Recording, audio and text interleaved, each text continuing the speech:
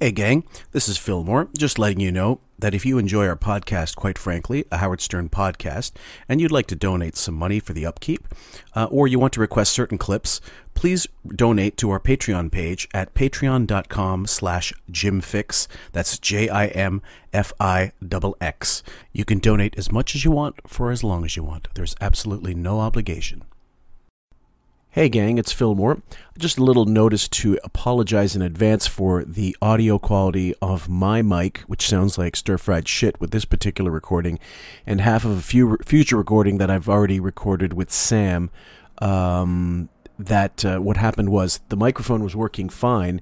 It's just that the software we used to capture everything was picking up the webcam audio, which should have been deactivated but wasn't. And it's something I don't normally have happen, but it was just a screw up with my computer at the time. So I hope it doesn't affect your enjoyment of this episode, much less the subsequent episode that's coming out, which we won't tell you about. We'll hope you'll enjoy that one as well. It's a little longer. And only half of that one was affected, so the other half is business as usual. Most of it is with regular audio levels. So without further ado, I hope you enjoy this little mini episode, and we'll see you guys soon on Facebook and other media. Do you believe I really care?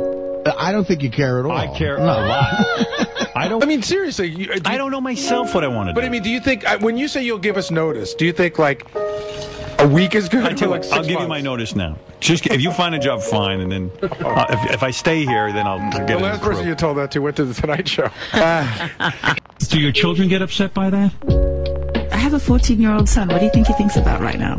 But it's probably upsetting that his mother's ass is in the bedroom, and that if the kids bring over friends. I think you're just being absolutely Jewish. Why is that Jewish? That you'd be protective. No, I've had this discussion with people who are not Jewish. You sound like a nagging mother. Wait a second. Yeah, but this is Eleanor, should you have that picture in your room? Your 14-year-old son could look at that. Yes, I'm asking you, is that damaging to a child to see his mother? My children are very well balanced. I don't see them there. I once saw my mother come out of the shower. It traumatized me. Yeah, I can imagine. She looks like you. She had some... Sorry.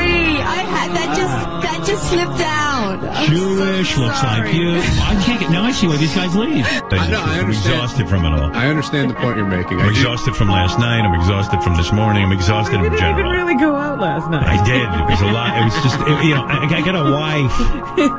She's trying to... You were out for 45 minutes. I was out for 45 minutes, and she's like shell-shocked from me. I drained the life out of everyone. Oh, my God. It's enough. What is the big deal? You are so uptight. I don't want to be part of any Hollywood establishment. I don't want to meet Hollywood people. I don't want to have anything to do with them. My wife wants to go to these parties and stuff. I'm not interested. Because I drive into Manhattan every day and I listen to you, okay? And if you cut out the bitching, it probably would be about an hour of broadcast. You're right. Do you want to know something? Okay. Which, I wish you wouldn't write a book, honestly. Oh, stop. I really do. I mean, I'm not really... I mean, it doesn't do me much good. It doesn't do you much She's good. talking about donating most of the profits, some of the profits to charity. I went, what the fuck would you do that for?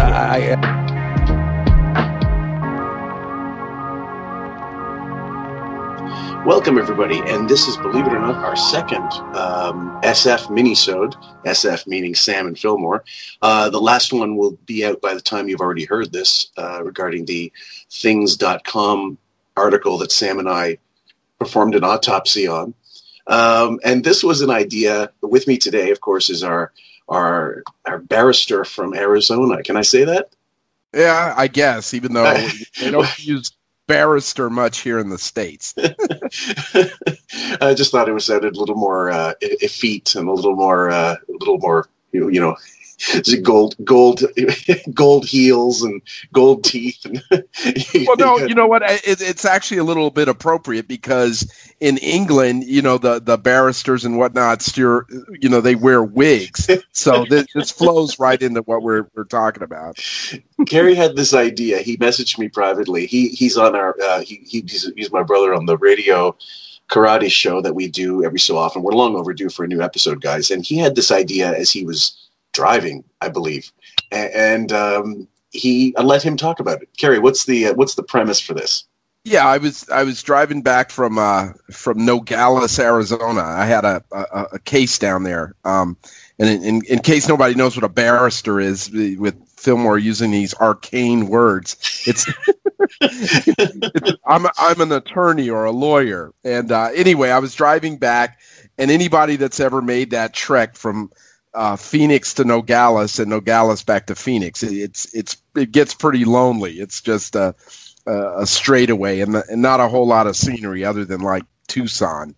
In any event, one of the things that I did down there, I've got a relationship with a firm in Tucson, and one of the attorneys down there helped me out with a trust that I did or my wife and I did to kind of, take care of our estate after we both pass away, or one of us passes away, or whatever. You could really kind of construct them however you want, and it got me thinking about Wiggy. It got me thinking about Howard Stern and how once he kicks the bucket or shuffles off this mortal coil, what's going to become of his estate? His marbles. Yeah, his marbles. And he, as we all know, you can't take them with you unless he plans on doing some kind of King Tut type situation.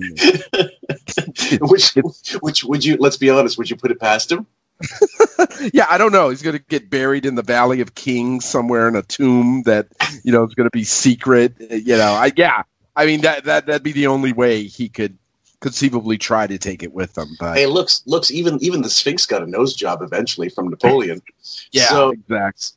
So, well, here's so basically when Carrie and I were discussing this from day to day, he suggested, look, check out these famous celebrity cases where the estates were held up by trustees, or there was an issue of, I don't know, paternity, or the family was up in arms and things were tied up in litigation. I just finished reading an article about the previous judge asking to be recused from the Anna Nicole Smith trial because I saw that quote. 17 years that it's been going on. He said, "You guys don't want to settle. It's clear that I'd rather not waste the rest of my life on this."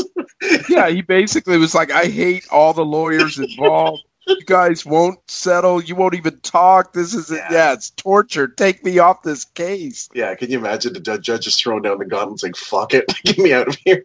Yeah, and this was a federal judge, and this was not just some justice court down the street. I mean, the federal judiciary is very powerful, very conservative, and for and very kind of, kind of starch shirt, kind of stiff place. And for that judge to essentially, go off on that tangent, I was like, man, this guy is sick of it. Well, it must, you can imagine what it must be like for him to go that length of time and then realize there's just this is a black hole of no progress. Nothing's going to happen with this. So for him to do that, it must be horrendous, the case. Well, it really was. I mean, since we're on that subject about Anna Nicole, and I don't want to get too far in the legal weeds and make this, where people just turn off the podcast or delete it. Yeah, no. But it okay. So everyone knows Anna Nicole Smith, kind of before she got super mega famous, she was she grew up in and around Houston, started stripping, and met I think he was 89 years old at the time, or maybe he was 89 when they met, or when he got, or which one it was. But his name was what was it, Marshall? Yeah, Anna Nicole Smith, you were saying, was married to J. Howard Marshall. Right, and so when they met, she was stripping at a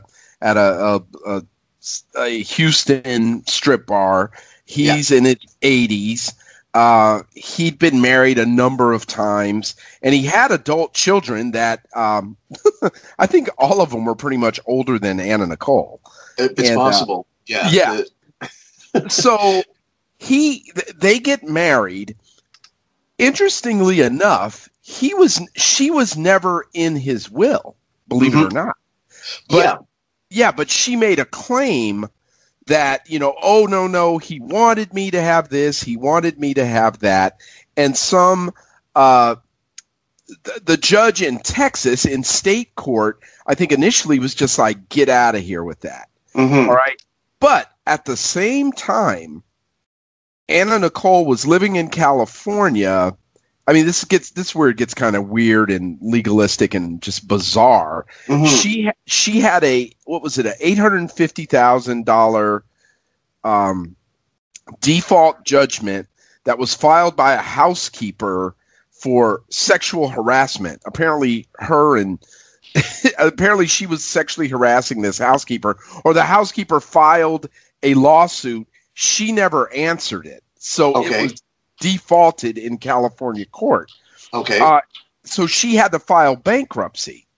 Wow. And the bankruptcy court somehow, probably through her attorneys, got wind that there was this potential claim against Jay Howard's estate. Okay. And so they were thinking that, oh, well, you know what? She's going to be coming in the millions. Mm-hmm. So why don't we add that to her bankruptcy?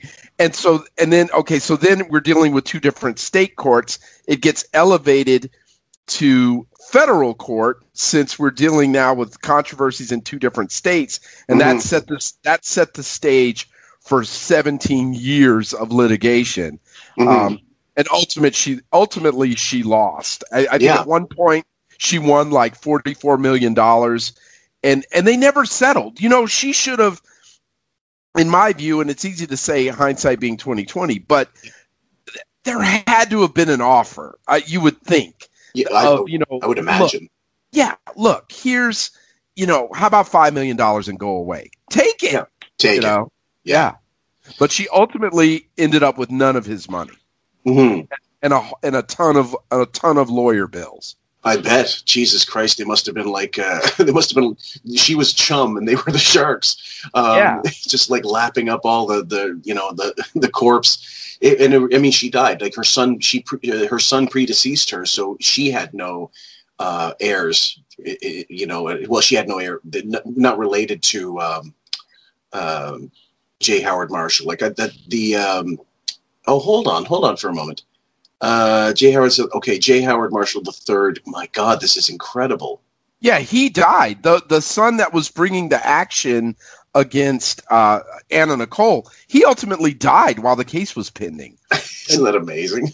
yeah, but and then it's so bizarre. He had a younger son that joined Anna Nicole's lawsuit that was like on her side because he had actually been cut out of J. Howard Marshall's will. The case is just, they'll be studying this in law schools for years. I was going to say, like, if you're the lawyers in the case itself, do you ever want it to be settled? Because you're going to be making money. You're going to be making yacht payments off of it forever. Oh, man. But that's the problem. That really, truly is the problem. In cases that I deal with on a much smaller level, like on a personal injury case, once someone runs into the back of someone else's car and, they get injured and, you're dealing initially, the attorney deals with an adjuster from the insurance company and, you try to work it out and generally the client's in better shape if you work it out with the adjuster because once, but sometimes the adjusters are just unreasonable and you're like, you know what, screw you. Yeah. We're going to have to file a lawsuit. But then once it gets to the lawyer that the insurance company hires, they're not really interested in settling. They're billing. Yeah. They're billing the insurance company. So it's just like, let me file this, let me file that. And it's like, yeah. Well, let's first address a few things. First of all, I just asked Sam this. We recorded a special episode or half of a special episode on yesterday, actually, and we won't tell people about what that is. We will just drop it on you guys with no advance notice. We were talking about what would you rather have: Robin's failed TV pilot or a look at the settlement between Wiggy and Allison. And she said she had to think about it for a hard moment because you can pretty much guess what's in the suit against Allison because even though it's sealed, she lived with him however many years, and they probably had no prenup. Why would they have? Right. And he had, she would say, I was responsible. I helped make him what he was. So she probably got way more than 50% of whatever he earned, or even future earnings. Yeah, he probably got a cut of his future earnings for a set amount of time. Yes, and, up to a certain point. And Sirius wouldn't be part of that, I'm sure. Oh, right. And so that's what he was looking for, or that's what he used to, every now and then he would really complain about it. All big time. Yeah. Yeah. So there's that. And then so we know that the kids are going to be taken care of through Allison anyway, because she at the point of their divorce, I'm sure he was good for $50 million. Yeah. Yeah. By the time things had rolled on, because he was definitely making millions of dollars up until the divorce. Right. So and I wanted to kind of make sure that people understood there's a difference, and I'm sure that Wiggy went this route, but there's a difference between a trust and a kind of a will that more people are probably familiar with. Mm-hmm. Like in a trusts are private. You can, for instance, the trust that I did with my wife and I, it's private, so nobody will be able to really get into it. It's written down. The personal representative will have a copy. The attorney has a copy, but it's private. Now, a will, on the other hand, has to be probated at some point. That means it goes to probate court, and that's public record. Okay. So, and now every good trust has what they call a pour over will, which means, let's say you forget something. You forget to put, I forgot about that condo in Maui that I have. Ashtrays. Yeah, exactly. And so it'll go in there. And then again, if it gets probated, that will be public, and you can kind of maybe look at a little bit of it, but a little bit of it hits the public. But I imagine with as private as Wiggy is, with the NDAs, with the everything else that he's ever done, it's going to be super secret. Mm-hmm. And the only real fallout we're going to get is going to be from whoever gets cut out of that trust, because a will, like a trust, you can give the money to whoever you want to. And so whoever gets shafted, we're going to find out from the tell-all after that. Okay, so that leads me to my next point. So we're going to talk about more salacious cases where kids were cut out of their parents' wills. And the ones we touched on a couple of them. And then there are other ones that are less sort of devastating, like the Tori Spelling, I think she had a brother as well, that they didn't get the Motherload. The most of it was given to the mother. I can't remember, Candy Spelling or something. Right. And the reason was the way they rationed, they got something like $800,000 each, which for them is, chicken feed, the kids. And you'd think, wow, what a cheap asshole the father was. But it was explained by the mother. These kids never learned how to spend properly. If we gave them $200 million, they'd blow it in a year. So she's had to dole out money to help Tori Spelling, because she's still like $6,000 birthday parties for her kids, and go into some Tiffany shop and pay $60,000 in a 5 minutes. Just walk out of there with extravagant bullshit. Yeah, but that's I remember when that all went down, and I remember that explanation, and it's still screwed up in my view, because look, that's one of the beauties about trusts. You can structure them however you want. For instance, before me and my wife got married, I had a trust prior to that.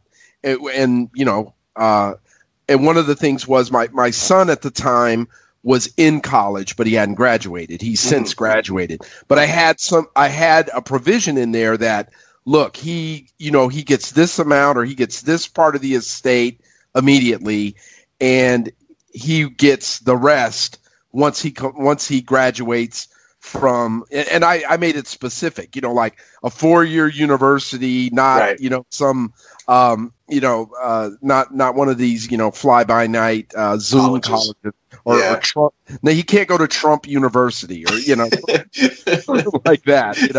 So audited. Yeah, exactly. So you could have done that if Aaron Spelling wanted to, he could have structured that and said, look, they get this amount of money per year for X amount of years until they do X, Y, Z. So that's just BS. And then, how long do you think it's going to be?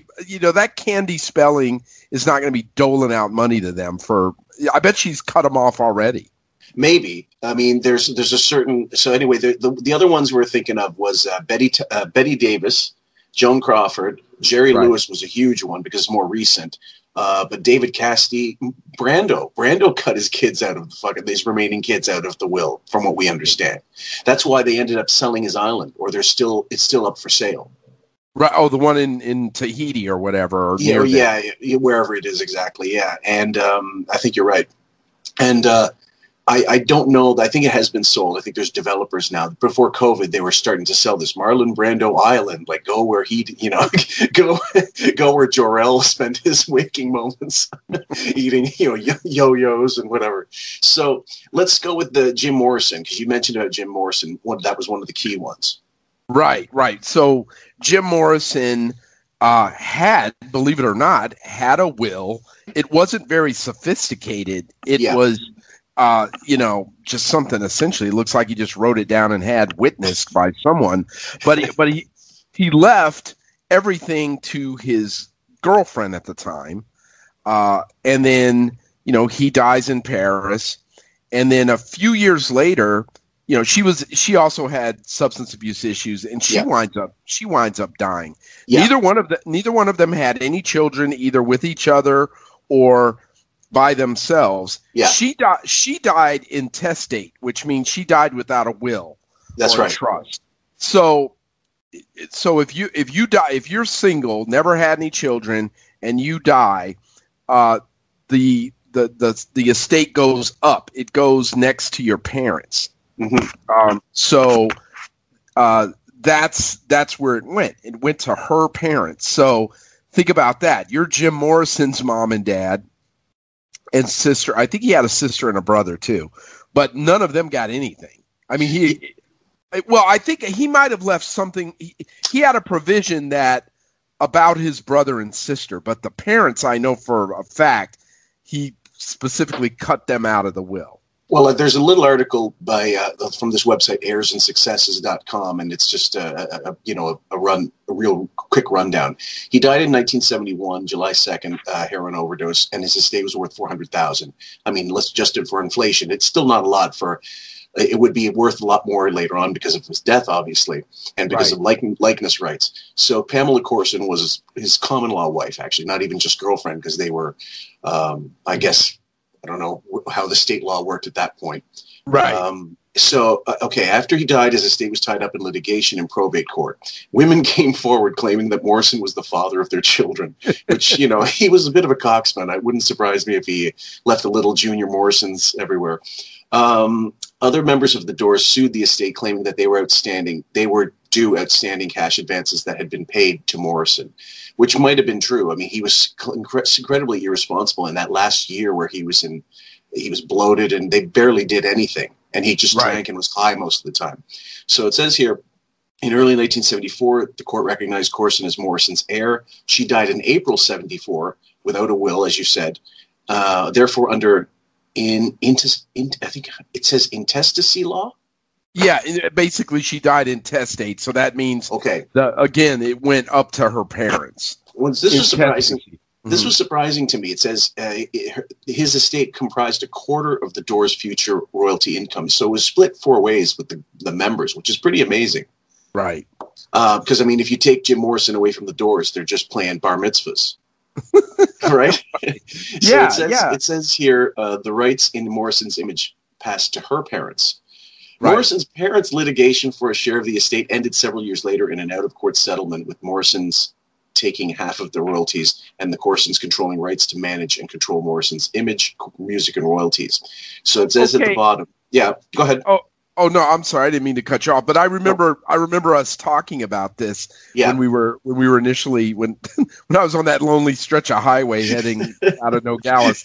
That this is a case where the lawyers or the parties, at least they realize it's like, look, we could tie this up forever. We might totally win. We might totally lose.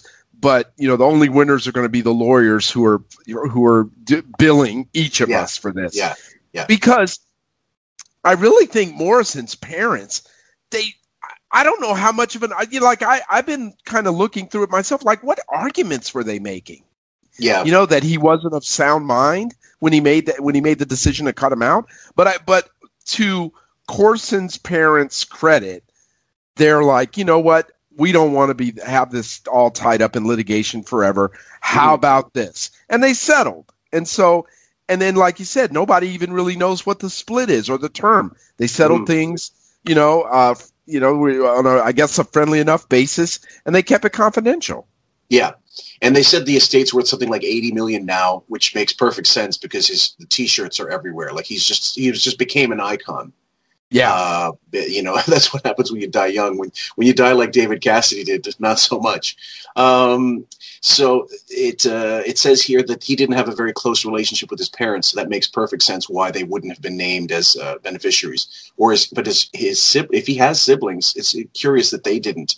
It says here, where is it? Yeah. Okay. Oh, yeah, sorry.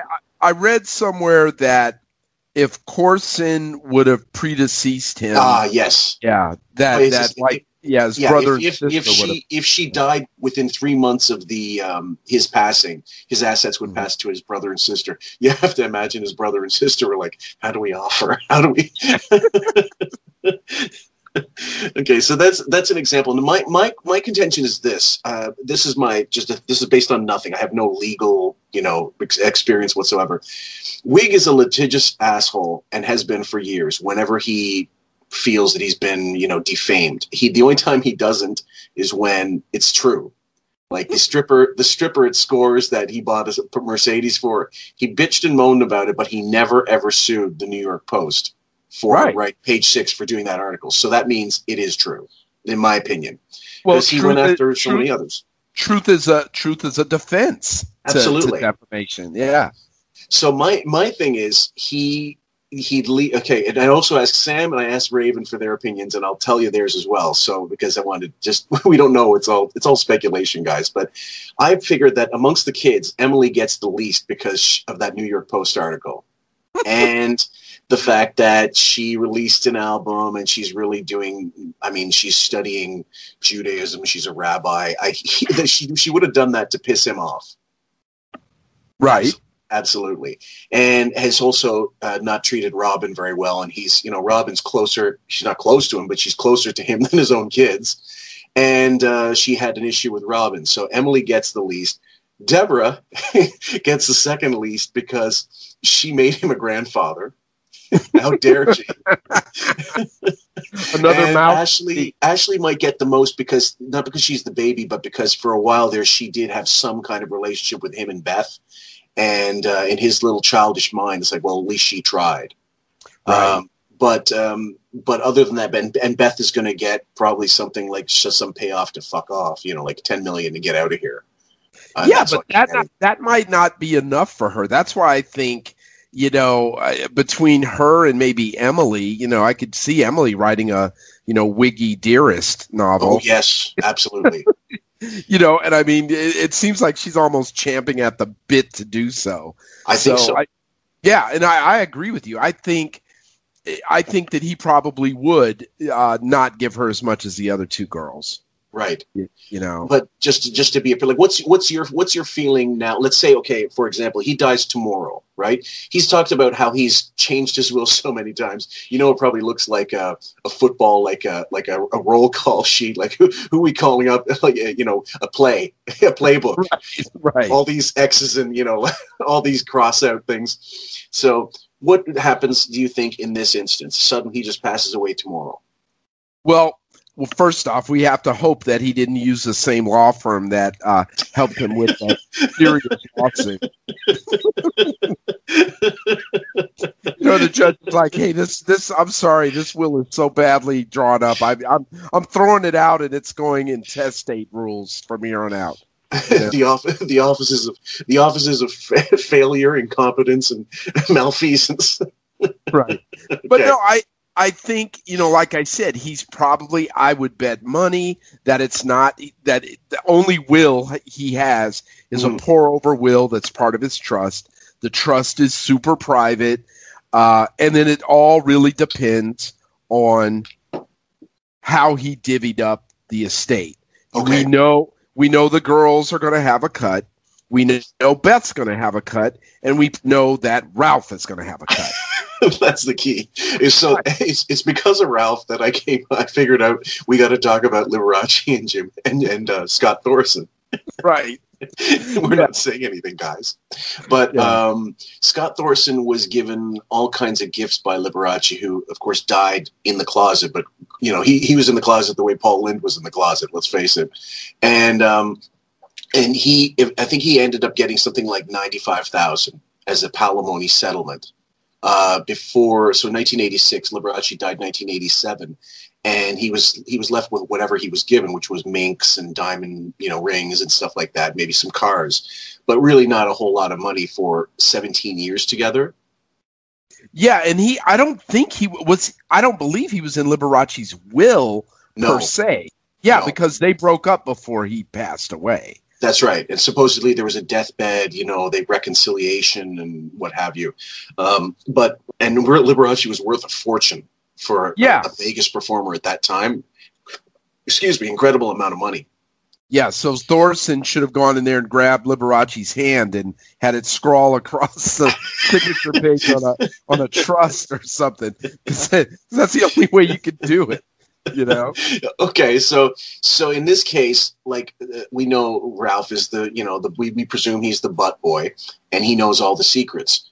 Is there some kind of, because the people, some people will bring up, what about Ralph's relationship with Sam Simon? Years ago, when Sam Simon passed away, there was speculation that he left something to Ralph. And I'm sorry, guys, it might sound, awful, but my contention is that Ralph was a butt boy passed between Sam Simon, who is, in my opinion, flaming homo, and he had a series of beards. And John Stamos, who is kind of alleged that he's a swinger, goes both ways, and Wiggy. And so there was something left in the will for Ralph from Sam, who was also worth shitloads of money. Jennifer Tilly probably got the lion's share, but I'm sure Ralph was taken care of by Sam Simon. So it wasn't, and I think the key here is it wasn't enough for Jennifer Tilly to go public or sue Ralph or contest, right? Or not necessarily sue Ralph, but contest the estate or the division of the estate. Right. So maybe 5 million, let's say, or even just $1 million. Right, exactly. So it wasn't enough for her to do it because, like I said, these you get into litigation. Litigation is expensive, and these battles are tough to fight a lot of times. Oh yeah. Unless you have and the biggest. I guess the two biggest parts are that the person wasn't of sound mind and body, and the other, and they're kind of related, is that someone else had undue influence over the person while they were dying or in a point when they didn't have all of their faculties. So those are tough to prove. So in this case, how much do you think Wiggy goes out of pocket in death to make sure that Ralph doesn't release anything? And he can't, if Ralph's still around, there's nothing he can do about it anyway. His estate could. Right. We talked about this with the Carson thing. Like when Bushkin released his Carson book, there was no attorney-client privilege because, well, first of all, he had been fired by Johnny decades before. But then with Johnny's death, that's another extra cut to the tie. And he's under no obligation to keep that under wraps. So how much do you figure Wiggy pays Ralph to absolutely guarantee his silence? Well, I think it boils down to, kind of percentages, because I don't know, or we could talk about how much do you think between the house in Florida, the properties that he has, the bank accounts, the Sirius stock, how much do you think Howard's worth? Like you said, if he dropped dead tomorrow, how much is his estate worth? Well, that's, okay. I don't know about in terms of equity. I have no idea what any of the. I know we know the West Palm mansion was worth. So he paid whatever they paid was like more than it was worth, I'm sure. But $50 million, you never know what you get when you sell it, of course. So it might be easier to talk about it maybe in percentages. You know what I mean? Like, yeah. So I say if Ralph gets I'd say 5%. Okay. 5% of, depending if that's over, let's say $2.5 million. Mm-hmm. That's probably enough to keep Ralph silent. Or there could be, like I was telling you earlier about the thing with my son and about what college he graduated from. There may be almost kind of like an NDA wrapped up into the trust. Sure. If that makes sense. Like, oh, okay, look, you'll get this amount of money if you keep your mouth shut for this amount of years. Interesting. Yeah. Okay, well, I would say conservatively, Howard's at least worth $300 million. Because, well, he does, like Sirius is paying for his limo service that we know of, and, they pay for a lot of his, and he's just a cheap bastard and doesn't actually go anywhere and doesn't spend anything. And, I don't think Beth has control of any of the money, so he can be as frugal as he wants within reason. And he's got expenses. I mean, you've got these places you're paying taxes on, but he's got more than enough money to offset taxes, property taxes and what have you. So, and we know how much his contracts they've claimed he's getting, but we don't know that he's actually making the money that they say he's making. That's the whole point. Sam and I were discussing on the, he gets $90 million. I don't believe that. I firmly believe they signed him for a 5-year deal plus the tapes for like $100 million total for 5 years, not for each year. Mm-hmm. Because if his audience is really dwindling that much, is Sirius really stupid enough to pay for non-existent listeners? And having they may be. They may be. I mean, they really seem like a very poorly run company. Wow. Yeah, it's just some of the decisions they made. I mean, and like you said, if they're paying him that much money when we know nobody's really listening. I mean, nobody I know listens to him. It's really bad when you get to the point you're talking to people, and you talk to people of a certain age, like 30 something, that you go Howard Stern, and they go, who? Yeah. Exactly. You're not even trending as an afterthought in people's minds. So we're just reading this now from the Associated Press. This is from 1989 after Betty Davis had passed away, and she wasn't really worth a lot of money as an old bat. And I love Betty Davis. Actually, she was one of my favorite interviews of all time.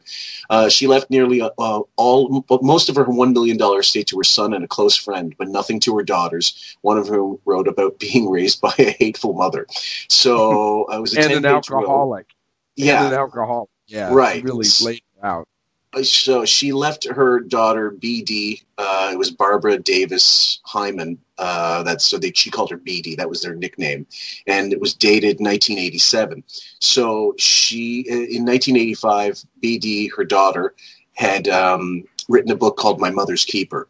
Right. It's very similar to Joan Crawford's, Christina Crawford, her daughter, writing Mommy Dearest, which became a classic camp movie with Faye Dunaway, which you've got to watch if you haven't already, guys.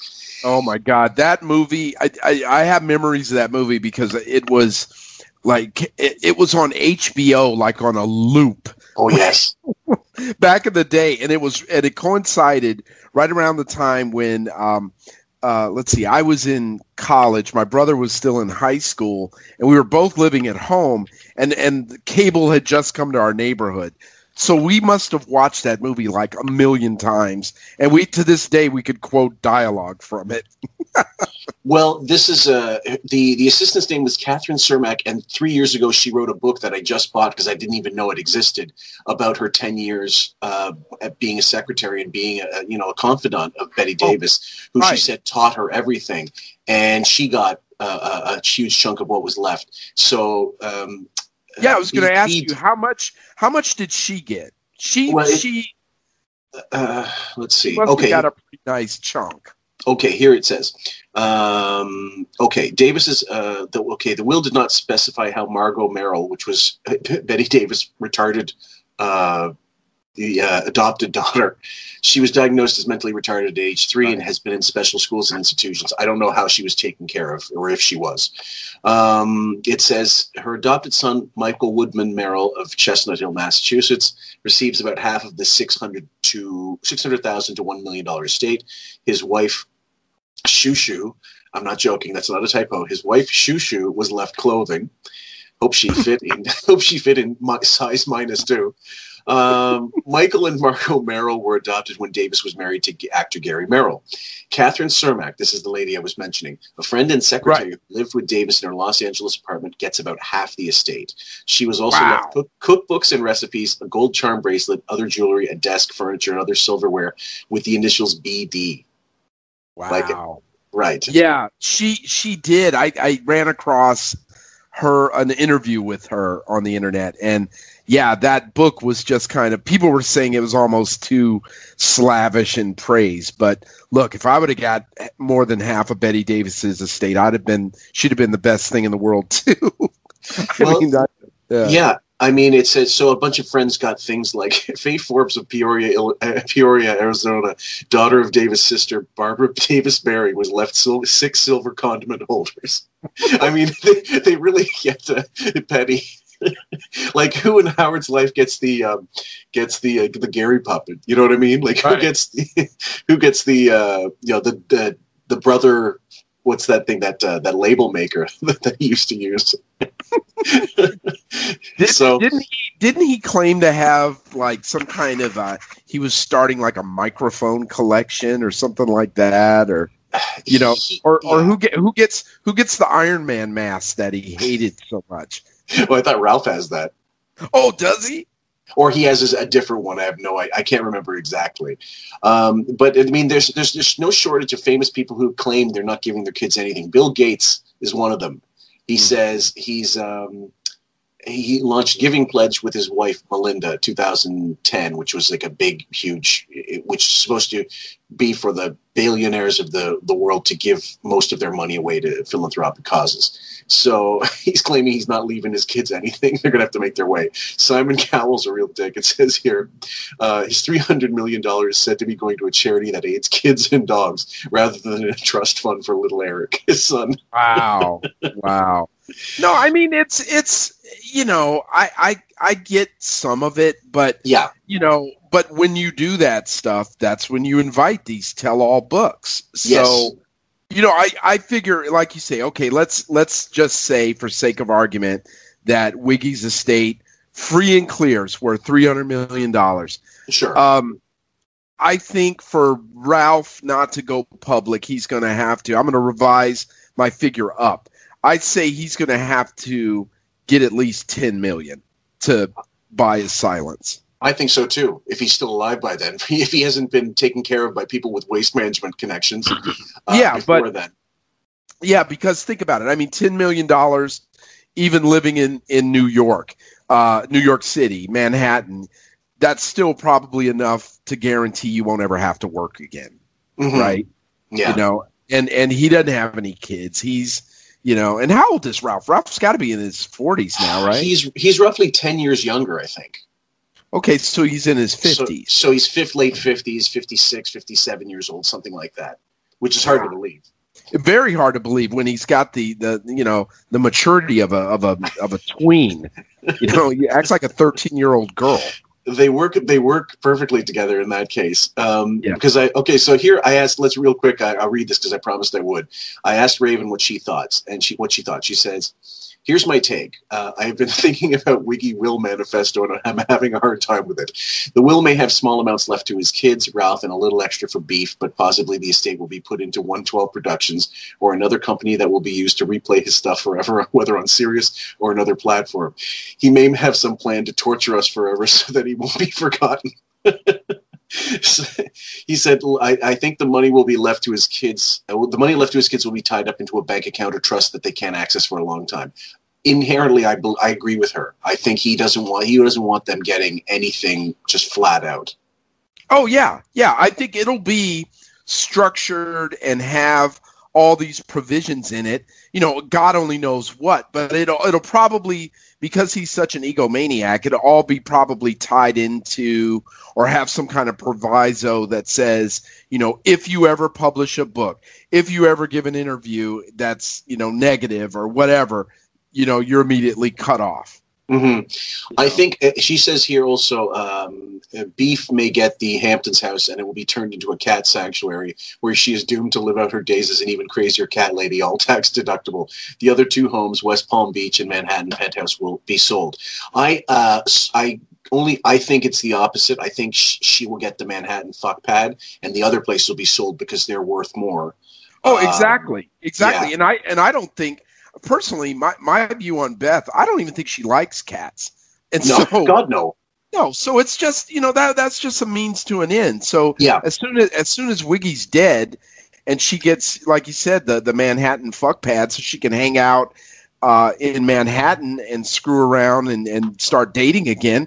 Why? Who wants to drive all the way out to the Hamptons? That's like the kind of action she's looking for. Well, the other thing is when he dies, which whenever that is, I mean, we know for all we know, he lives to 100 and he outlives Beth, which would really be, oh, God. probably the worst case scenario for Beth. Right. But, when I married a cadaver who just won't die, the thing is, it's not like she's not relevant now. What's she going to be relevant like in 15 years from now? No. So she's not going to have any celebrity friends at that point. She'll just be an heiress. Right. Like Carson's last wife, the widow, she made off with the Motherload. Johnny was worth something like $500 million when Johnny Carson died. He was worth $500 million, but his foundation got something like $156 million right off the bat. Mm-hmm. And then the remaining estate, she got, I think, the most of it, but his two remaining sons also got whatever, like 20% each. So they made off with a good chunk of money too. And you never heard from them. And he left the running of his empire, like all the tapes, to his nephew Jeff Sotzing, I think. Right, so, right. But that's the other part of it too, though. Like Wiggy doesn't have a foundation. He doesn't give a crap about any of this stuff. No. He doesn't give a crap about North Shore Animal League. He's not going to leave them anything. I mean, so and you're right. I mean, just thinking about it, and you're right. It's all pure speculation, but I think the only thing that's going to drive him is that fear that, from beyond the grave, somebody's going to write a tell-all. So he's got to make the payoffs when he's not here. So, it's the daughters or Ralph or whoever, but who knows with Ralph? Maybe, you never know with people. He gets 10 million. You and I are saying, oh, that's plenty, but maybe it's not. Maybe if he finds out that Emily gets 25 or 30, he's like, well, what the hell did she do? Why don't I have that? Yeah. Well, this is the whole thing. If 10 million is not enough also to keep him silent, how much would it be enough to keep him silent? And I think inherently, because Wig is such a cheap bastard, it would be like more along the lines of a trust for Ralph as well. You're going to get $300 a month in perpetuity, or $250,000 a month in perpetuity. Just keep your fucking mouth shut. Yeah, right. And with the proviso in there, unless you go public or whatever. But then, like I said, there's the tension from the other side. Say he overpays Ralph, and then Emily or Deborah or Ashley are like, "Wait a minute, hold on. Let me tell you what my dad was up to with Ralph." Yes. Yeah. Well, okay. So here's the thing: the kids have the inside scoop of what was happening during the marriage, and even afterwards. I mean, Allison would have told them everything. You can just to be a fly on the wall with Allison telling her two oldest daughters, you want to hear what a shit your fucking father was? Okay, now you can hear it. Because I was talking about it with Raven. Ashley was the only one with Beth because she was still too young to probably be told the full story when they did divorce. So she was also a minor. So he was on the hook till she was 18. Yes. Right. So either way, and then you see her stop going to the Knicks games with the Skeleton Twins when she gets to a certain age. Yeah, okay, maybe she went to one of her 9 schools. But at that point, if you're told the full story and it is his fault, are you really going to want to hang out with your asshole father? As much as, when he doesn't want to be around you, he's doing it because he has to. Right, exactly. So here's my question. Shot in the dark, who releases the first tell-all? Because there will be one. Maybe Gary. Really? Maybe, yeah. Because think about all that abuse that horse-toothed jackass has taken over the years. I mean, he's still the guy that I would, if I had money, I would pay almost any amount to seriously just step into a ring with him with gloves on. I mean, I cannot stand Gary, but there's part of me that thinks about all that abuse and thinks about, I don't know, maybe deep down underneath, he's really not a bad guy. I mean, he seems like a pretty good dad to his boys. And all that, I don't know about his marriage and all the guma and L.A. and all that stuff. Right. But I at the end of the day, honestly, I mean, I say all this stuff about wanting to punch him, but underneath, I think he's a pretty decent guy, and he probably, but he made a deal with the devil. Oh, you know what I mean? Like, he sold his soul, he sold his dignity for all those years to be the butt of the joke. And I mean, he is a clown and an incompetent boob. But with that being said, there's probably some underlying simmering simian hatred going on that once Wiggy's there, that he's no longer there, there's nothing he could do. He's unleashed like King Kong. And and maybe he does. Maybe he writes that book. He's Cornelius Unleashed. All right. Well, let's figure this out also, because Robin, who says she's cancer free, but with certain types of cancer, you're always going into remission and it's coming back. So I'm sure she's back on chemo, what have you. And you wish we're not going to be like them wishing cancer on people. But let's say she's only got a year left, right? And she's, do you think she's got a tell all up her sleeve, waiting to be released posthumously as like a last minute, like fuck you and death? No, not at all. I don't think so. I really don't. I think she's got so much going on. And I agree with you 100%, and I've seen it, both of I've seen it really up close with cancer. I mean, it's nobody's cancer free. I remember when they were saying, oh yeah, I'm cured of cancer. It's like, what are you talking about? So there's no way she outlives Wiggy. And even if she were to die beforehand, I don't see a tell-all coming out. Interesting. I think that if there was one in the wings, that Wiggy would unleash his team of incompetent attorneys that even through their incompetence would probably be competent enough to tie the book up for long enough where people either forget about it or he pays them off or whatever. It goes away. So I don't think it comes from her. I think, to me, and Gary, the reason I think Gary too is Gary knows where the bodies are buried. He's close enough to them.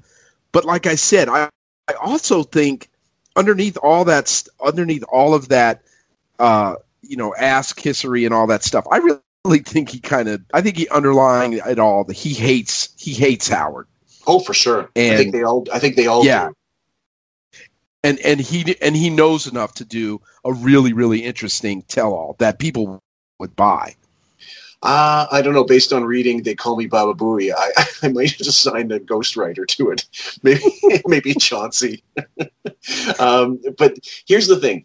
I see it from two ways. The two ones he really has to worry about are Emily and Ralph, not Beth, because Emily takes care of the very early years, and she could tell you what it was like in the house. People seem to think that, kids are young, and with a certain age, they don't remember things. Bullshit. Any kid growing up in a household where the parents fought, they remember it like it was yesterday. They can't verbalize it when they're that age, but later on, they'll tell you what they felt, and they'll tell you what they saw, and it's like a steel trap. They don't forget that crap. So God only knows what Emily saw in that household with him being such a domineering, passive-aggressive pussy asshole.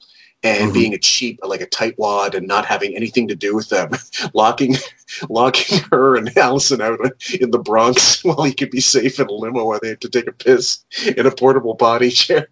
I mean, the stories you hear over the years, he's an inhuman asshole. So it wouldn't surprise me if he donated it all to charity or just made it so that it was almost impossible for the kids to get any money whatsoever. See, but I don't see that, because what charity would he donate it to? He doesn't care about anything or anybody. Is he going to give it to Israel? He's a friend of Israel. I used to love that Gary Garver question. He'd ask celebs, "Are you a friend of Israel?" I mean, what's he going to do? Donate it to a kibbutz out there? I don't know.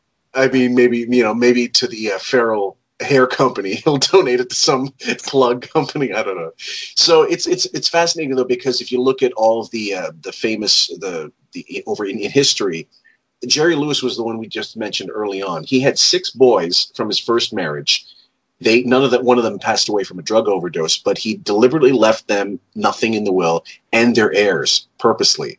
Why? One of them went to court to get money for his mother, who was left with nothing when they got divorced. Like, apparently, she was going to be homeless, and he said, "I had to sue my father to get my mother something." That was the one that was, I think, she was a former like Las Vegas showgirl or something like that. Something right? like that. Yeah. Mm-hmm. Yeah. And he went on the Dick Cavett show in the early 70s and claimed all of his kids were loved and this and that. And he went on. This guy years later said, this kid said, when we heard a buzzer in our house, it meant Dad was home. We all scattered. This is a pretty scathing indictment of a guy who I actually think is a genius, but I'm sure he was an asshole of a father. There's no question. Oh yeah. Yeah. Well, yeah, just his treatment of just regular people and people in his own profession. I mean, man, the stories about the assholeness of Jerry Lewis are legendary. Legendary. Other than like Gilbert Gottfried, who always has that one rib. He goes, "Oh, he was always nice to me." Yeah. It was the one. Well, Dice writes about meeting him in the book. He was set to do like a remake of The Nutty Professor, because he used to do that in his act early on, his stand-up. He'd become Travolta from Grease, but starting out as the Nutty Professor. And he met Jerry, and it was a little contentious at first, because his opening thing to Jerry Lewis was something like, "Listen, I've heard over the years, you can be a little prickly with people, and I understand. I don't care about any of that." Already starting off on a bad foot with Jerry Lewis, who would get like a little baby indignant, like, "What do you mean? Was Truffaut hard to deal with? Was all these legendary filmmakers? Was Fellini hard to deal with?" So anyway, Dice met with Jerry, and they were going to do a remake that Eddie Murphy ended up doing, which I never saw. I would not even want to bother seeing it, but apparently it was all right. Yeah, it wasn't bad, but nothing tops the original. That was just a masterpiece. No. It was okay. I mean, I enjoyed it back then, but my wife had it on not too long ago. It came on cable or whatever, and I couldn't get through like 10 minutes of it. I mean, it was okay the first time, but that was it. It's not made for repeat viewings. No, not really. So so let's say let's go the opposite route. What would be a mitigating factor in something like, he's got the will, he talked about it, so I'm sure he's updating the will constantly, Wiggy. What would be something to tie up or conflict the reading of the will, like let's say a secret love child that may exist between him and Beth? What would be a monkey wrench in the cogs, for example? Yeah, it would be something like that, like other heirs that no one knew about or that have come to fore. I mean, you saw that people, oh my God, when Prince died, how many people were, "Oh, no, I'm his son and I'm his daughter, blah, blah, blah." Right. Yeah. So, but I really don't see that with Wiggy. I mean, he doesn't seem that interested in females anyway. So, I don't see it. Ironically enough, he produced 3. Yeah, really, unbelievably, his worst nightmare. repeated 3 times. Yeah. Yeah, but he, like I said previously, a monkey wrench would be that someone had undue influence over him while he was, sick before he passed away. Whether that maybe someone argues that was Beth, or that it was Ralph, or it was whoever, some other Svengali that shows up on the scene, like maybe Marcy Turk. That that's a name that we haven't thought of. I bet you she gets a chunk of the estate. I bet you she does. Yeah. I mean, she's the one that. What did he say about her? She saved his life. Changed my life. Changed my life. Yeah. Maybe he leaves some of it to that cult that she's in, that getting things done. Who knows? But David Allen. Wow. Right. But yeah, you know what? I bet you she gets a chunk. I bet you she does. Unless I don't know. You guys have seem to be more up to date with modern day Wiggy. Do you think her influence has waned any? My contention was that, and this I don't think we talked about it on any of the episodes that we've recorded thus far, but he goes through so many fads of his own, like photography, karate, grilling, chess, red meat. And why would it be any different with these cults that he's involved in? He says he still does TM. I think he just sleeps on a fucking, couch in his office when he needs to, and there's no meditating going on. I think it's bullshit. I think he couldn't do it properly. He needed a TM tutor. With getting things done, he's also an idiot. And I think if the right person spoke to him, and that would be, according to the Reddit mole, a serious problem, Don Buchwald knew nothing about the Marcy Turk stuff going on. If your super agent of decades doesn't know about this grifter, then what's going on? Like what else could go wrong? I think if someone gets in his ear and says, "Look what she did to your fucking legacy. Look what she did." If that penetrates, I think he's at a sort of a level of false self of narcissism that he thinks his legacy is intact because of her. So she might get something. You're right. Right. Yeah. It all depends. Like you said, if he jumps off the GTD train, before it invariably hits the wall, maybe. But as it stands right now, I think that she's probably in line to get some money. But again, there's so many. The more people you add, the more people you add, the more it's a juggling act. Yeah. Who gets pissed off at the percentages or the dollar amounts that are shelled out? Yep. But I definitely think that there will be a Wiggy Dearest book from somebody.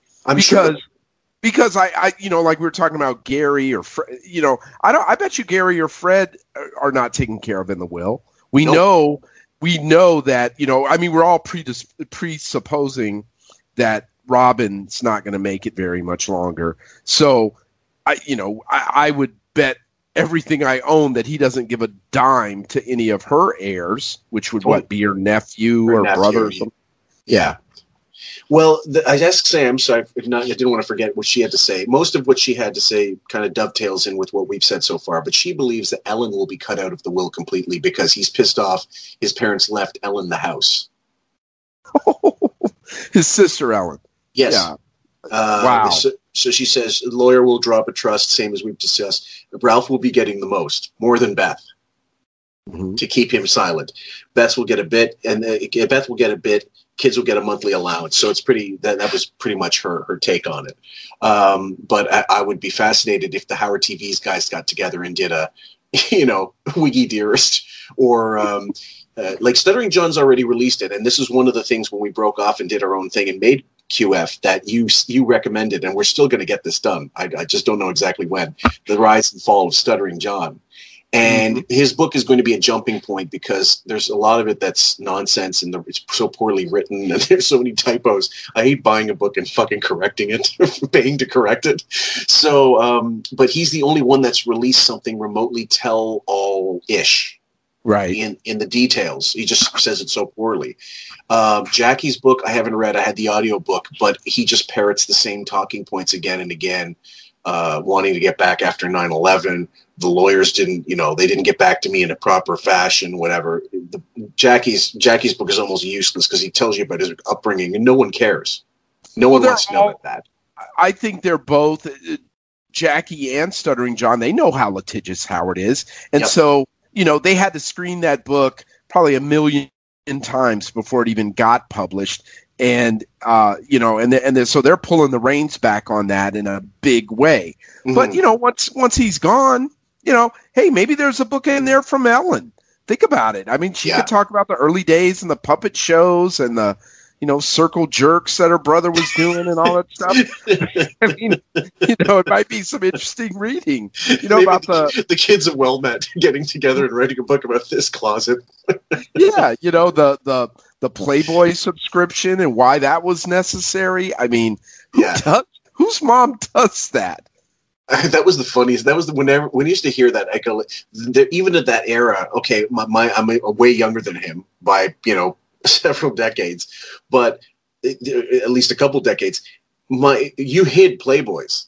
You hid Playboys. They were in the woods. We'd actually had porn in the woods, like so many guys growing up. There was a couple locations in town where you get these maggot-ridden, like fucking soggy, Beaver Hunt and all these magazines that, were passed down from generation to generation. Just go to this tree, and that's where they are. And but I mean, to say that your parents got it for you, your mother got it for you, no way. I think they thought he was a complete finook and said, we got to get this for him. Put him on the straight and narrow, so to speak. That's so funny how universal that is about, guys our age, like finding porn mags, because I have a similar situation, but instead of the woods, it was the desert.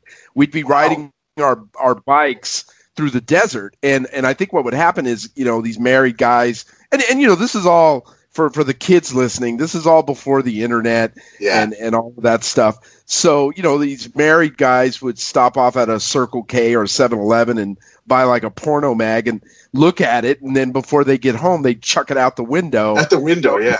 Yeah, in the desert area that was surrounded where I grew up. So we'd be riding our bikes, and it was like finding a Motherload. If we could find like a Hustler or a Penthouse, it was like, oh, this is gold. This is gold. Well, would it strike you? Like, would you see it immediately if you were driving? Yeah, you would see, and you'd see like the pages fluttering. The fold out. Yeah, you'd see the pages fluttering, like, all right, Yeah, centerfold. Yeah. Well, okay, well, that's. I think we got most of the points settled, and this was meant to be a Halloween bonus, guys. So this will be released during a week. We've got one already made, and this one's going to be following that up. Is there anything else you'd like to add before we? Do you think we got it all sorted out? I don't want to leave any stone unturned legally. The only other kind of story we talked about it some. And we brought it up a couple of times just in conversation, and I think it's something that most people are familiar with. Is the Joan Crawford issue? Yeah. There's I would recommend it. You could just do a search for it in YouTube, but there's an excellent documentary on that specifically goes into the will that Joan left and how she cut out Christina and the other son, Christopher. Christopher, yeah. Right. And that's what prompted the writing of the book. What a lot of people don't realize, and they didn't talk about it in the movie Mommy Dearest at all, was there was another set of kids. She adopted a set of twins, and they got a nice chunk. Mm-hmm. But the thing I liked about that documentary, they went into it, and the twins got the money. One of them, like, essentially spent it all up and filed bankruptcy, and the other, like, kind of tragically died relatively young. Mm-hmm. And so, yeah, it was kind of a sad story, really, all the way around. Mm-hmm. And I think Christopher died kind of a broken person. I think he went to Vietnam, and he was a little bit troubled, but yeah, it's pretty. The whole situation was pretty sad. Yeah. No, but she really she shafted those two older kids. Well, I mean, I think in the will it said something like Christina and Christopher are excluded from the will for reasons they fully know. Yeah, well know. Yeah. Hold on. Let me see if I can find this one. I just okay. Burt Reynolds, when he passed away, I was curious about his story because he before he died, I think even the year he died, they were auctioning off all the crap in his house, including the Smokey and the Bandit Trans Am. It was incredible the auction that went on because my buddy and mine were huge Burt Reynolds fans, and we were following this. So he and Lonnie Anderson had adopted a kid, Quentin, and I think one of them couldn't have kids, or they decided to, I don't know, she probably didn't want to get pregnant, period. And she said, I'm not fucking my figure up for a kid. She's just a, gold digging, narcissistic bitch. But either way, Burt was not, I'm sure Burt was not any fucking Boy Scout with the women he dated. He could be prickly. So at any rate, it says it excludes his only son and names his niece Nancy Lee Brown Hess, hopefully no relation to Rudolph, the trustee for his estate. And it says here, according to TMZ, Quentin 30 was left out of the will because Reynolds created a trust for him several years ago, and the money from that trust goes to his son. The move is usually done to avoid estate taxes. It appears all that Smokey and the Bandit star assets were put in the trust. So. So that he got somebody. There was an auction. I think he was having major financial trouble because he had legendary problems with spending. And after Lonnie Anderson, it got worse. And even though he was making Evening Shade money, it wasn't the movie money that he was making. Right. And he tried to work. I mean, he was working all the way up until he got really sick. So it sounds like his son did get taken care of. I think so. Yeah, and you know what? That might have been poor reporting from TMZ or them not understanding the difference between a will and a trust. Yeah. And maybe all that was probated was the pour over will, and they might have really. Yeah, I think they missed the ball on that one. I think the son was probably taken care of. It says also later in the article, further down in the article, that there would have been a conflict of interest if he'd been named the trustee of his own. Right. Yeah. So it was done to avoid any kind of, legal impropriety. Issues. Impropriety. Yeah. Exactly. Yeah. Exactly. So, yeah. Because you're not supposed to name somebody you're not supposed to name essentially a beneficiary as the person that's going to divvy up the property.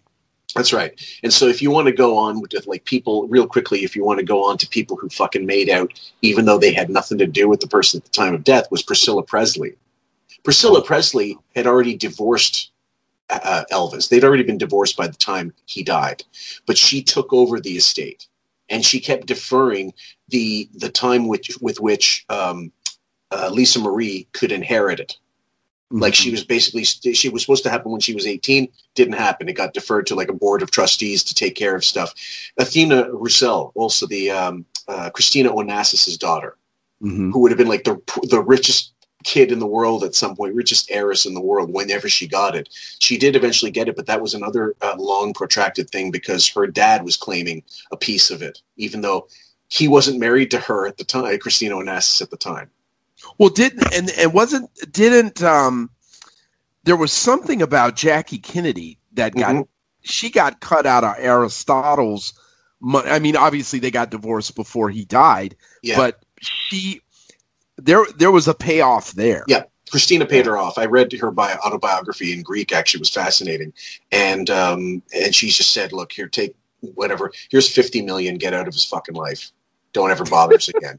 Just something like that. I can't remember the figure, but it was a round, nice chunk. Because Jackie O she was also and I'm sure she had to deal with a lot of crap with the Kennedys anyway. So she turned into a real shrew by the end.